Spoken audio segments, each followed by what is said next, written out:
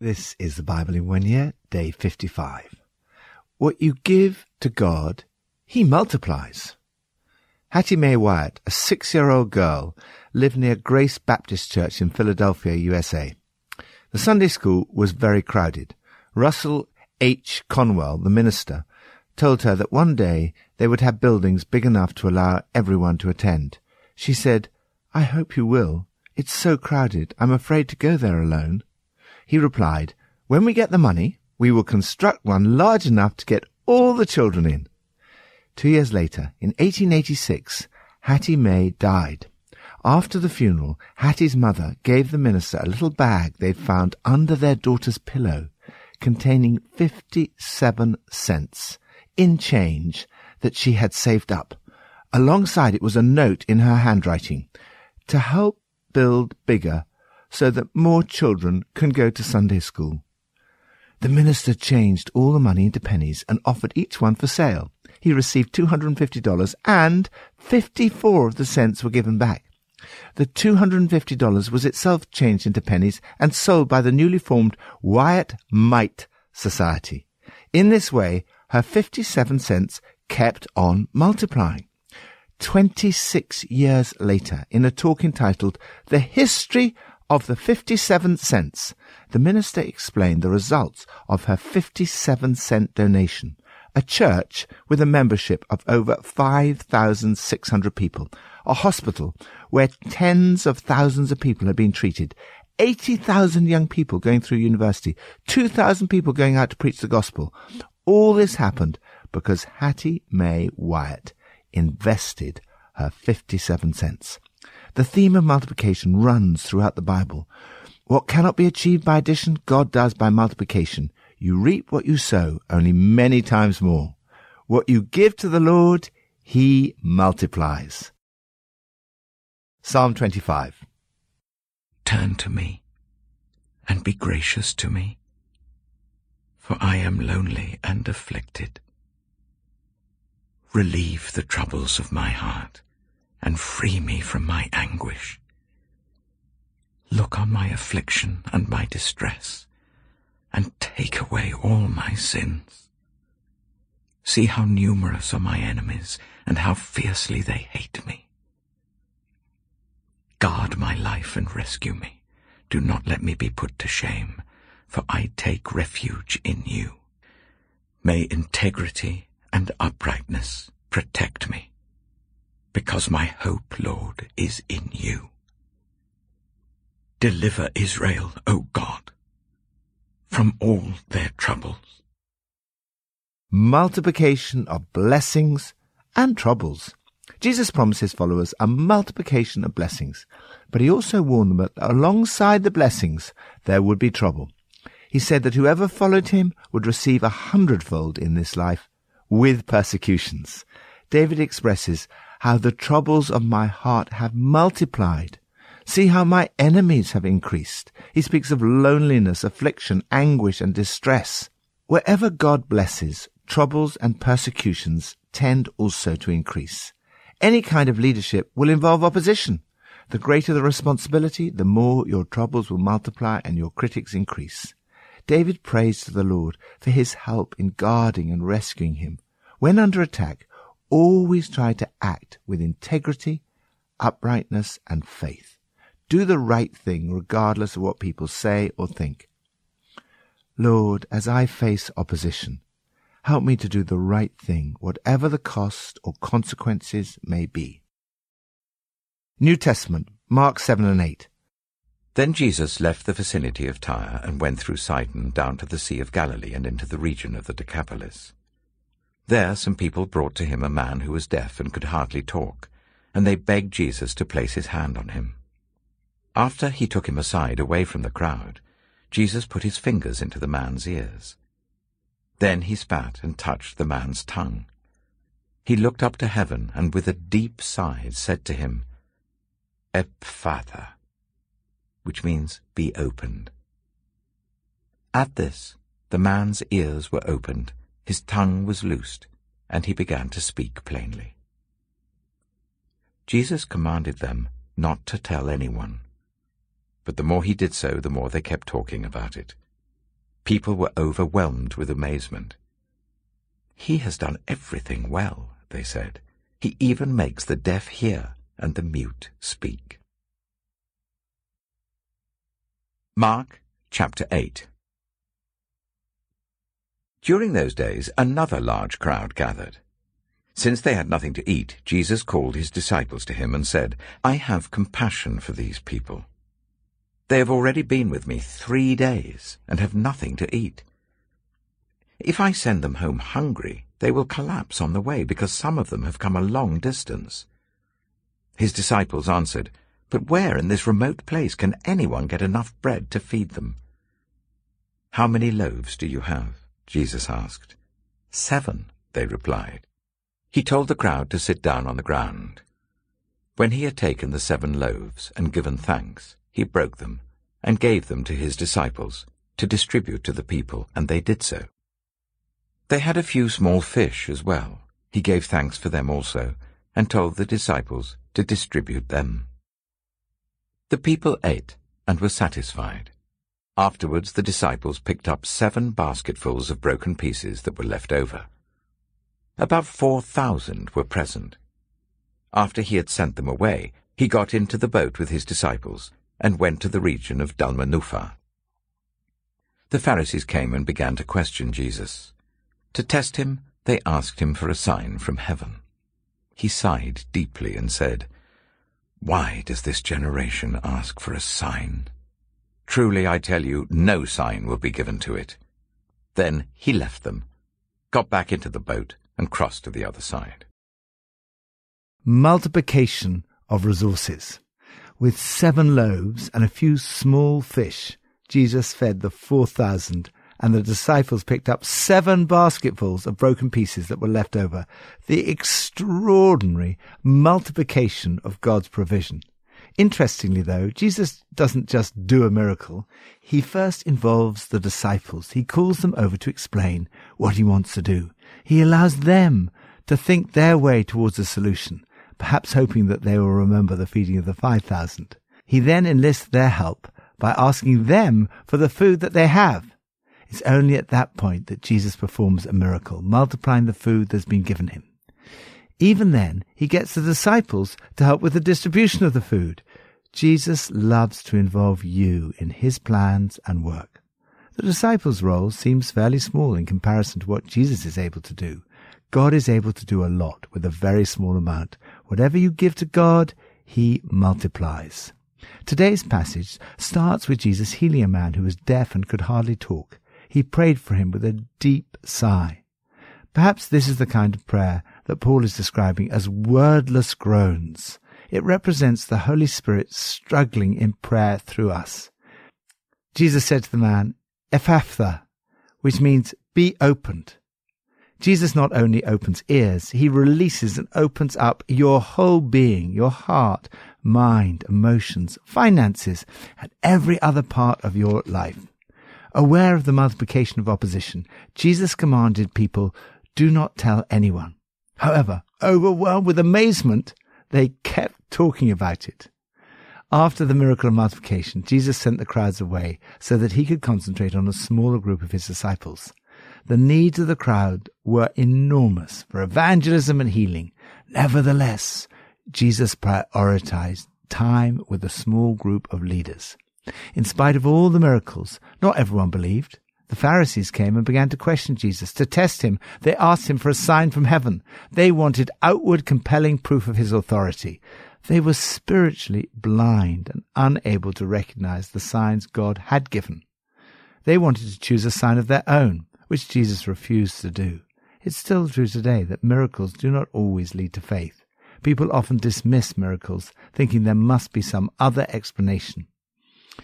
Lord, thank you that you are able to do a lot with a little, and that whatever we give to you, you multiply. Lord, today I give you my life, my time, and all I have. Old Testament, Exodus 35 and 36. Moses assembled the whole Israelite community and said to them, "These are the things the Lord has commanded you to do. For 6 days work is to be done, but the 7th day shall be your holy day, a day of Sabbath rest to the Lord. Whoever does any work on it is to be put to death. Do not light a fire in any of your dwellings on the Sabbath day." Moses said to the whole Israelite community, "This is what the Lord has commanded. From what you have, take an offering for the Lord. Everyone who is willing is to bring to the Lord an offering of gold, silver, and bronze, blue, purple, and scarlet yarn and fine linen, goat hair, ram skins dyed red, and another type of durable leather, acacia wood, olive oil for the light, spices for the anointing oil and for the fragrant incense, and onyx stones and other gems to be mounted on the ephod and breastpiece. All who are skilled among you are to come and make everything the Lord has commanded: the tabernacle with its tent and its covering, clasps, frames, crossbars, posts, and bases, the ark with its poles and the atonement cover and the curtain that shields it, the table with its poles and all its articles and the bread of the presence, the lampstand that is for light with its accessories, lamps and oil for the light, the altar of incense with its poles, the anointing oil and the fragrant incense, the curtain for the doorway at the entrance to the tabernacle, the altar of burnt offering with its bronze grating, its poles and all its utensils, the bronze basin with its stand, the curtains of the courtyard with its posts and bases, and the curtain for the entrance to the courtyard, the tent pegs for the tabernacle and for the courtyard, and their ropes, the woven garments worn for ministering in the sanctuary, both the sacred garments for Aaron the priest and the garments for his sons when they serve as priests." Then the whole Israelite community withdrew from Moses' presence, and everyone who was willing and whose heart moved them came and brought an offering to the Lord for the work on the tent of meeting, for all its service, and for the sacred garments. All who were willing, men and women alike, came and brought gold jewelry of all kinds, brooches, earrings, rings, and ornaments. They all presented their gold as a wave offering to the Lord. Everyone who had blue, purple, or scarlet yarn, or fine linen, or goat hair, ram skins dyed red, or other durable leather brought them. Those presenting an offering of silver or bronze brought it as an offering to the Lord, and everyone who had acacia wood for any part of the work brought it. Every skilled woman spun with her hands and brought what she had spun, blue, purple, or scarlet yarn, or fine linen. And all the women who were willing and had the skill spun the goat hair. The leaders brought onyx stones and other gems to be mounted on the ephod and breastpiece. They also brought spices and olive oil for the light, and for the anointing oil, and for the fragrant incense. All the Israelite men and women who were willing brought to the Lord free will offerings for all the work the Lord, through Moses, had commanded them to do. Then Moses said to the Israelites, "See, the Lord has chosen Bezalel, son of Uri, the son of Hur, of the tribe of Judah, and he has filled him with the Spirit of God, with wisdom, with understanding, with knowledge, and with all kinds of skills, to make artistic designs for work in gold, silver, and bronze, to cut and set stones, to work in wood, and to engage in all kinds of artistic crafts. And he has given both him and Aholiab, son of Ahisamach of the tribe of Dan, the ability to teach others. He has filled them with skill to do all kinds of work as engravers, designers, embroiderers in blue, purple, and scarlet yarn, and fine linen, and weavers, all of them skilled workers and designers." Exodus chapter 36. So Bezalel, Aholiab, and every skilled person to whom the Lord has given skill and ability, to know how to carry out all the work of constructing the sanctuary, are to do the work just as the Lord has commanded. Then Moses summoned Bezalel and Aholiab, and every skilled person to whom the Lord had given ability, and who was willing to come and do the work. They received from Moses all the offerings the Israelites had brought to carry out the work of constructing the sanctuary. And the people continued to bring free will offerings morning after morning. So all the skilled workers who were doing all the work on the sanctuary left what they were doing and said to Moses, "The people are bringing more than enough for doing the work the Lord commanded to be done." Then Moses gave an order, and they sent this word throughout the camp: "No man or woman is to make anything else as an offering for the sanctuary." And so the people were restrained from bringing more, because what they already had was more than enough to do all the work. All those who were skilled among the workers made the tabernacle with 10 curtains of finely twisted linen and blue, purple, and scarlet yarn, with cherubim woven into them by expert hands. All the curtains were the same size, 28 cubits long and 4 cubits wide. They joined 5 of the curtains together and did the same with the other 5. Then they made loops of blue material along the edge of the end curtain in one set, and the same was done with the end curtain in the other set. They also made 50 loops on one curtain and 50 loops on the end curtain of the other set, with the loops opposite each other. Then they made 50 gold clasps, and used them to fasten the 2 sets of curtains together, so that the tabernacle was a unit. They made curtains of goat hair for the tent over the tabernacle, 11 altogether. All 11 curtains were the same size, 30 cubits long and 4 cubits wide. They joined 5 of the curtains into one set, and the other 6 into another set. Then they made 50 loops along the edge of the end curtain in one set, and also along the edge of the end curtain in the other set. They made 50 bronze clasps to fasten the tent together as a unit. Then they made for the tent a covering of ram skins dyed red, and over that a covering of other durable leather. They made upright frames of acacia wood for the tabernacle. Each frame was 10 cubits long and 1.5 cubits wide, with 2 projections set parallel to each other. They made all the frames of the tabernacle in this way. They made 20 frames for the south side of the tabernacle, and made 40 silver bases to go under them, 2 bases for each frame, 1 under each projection.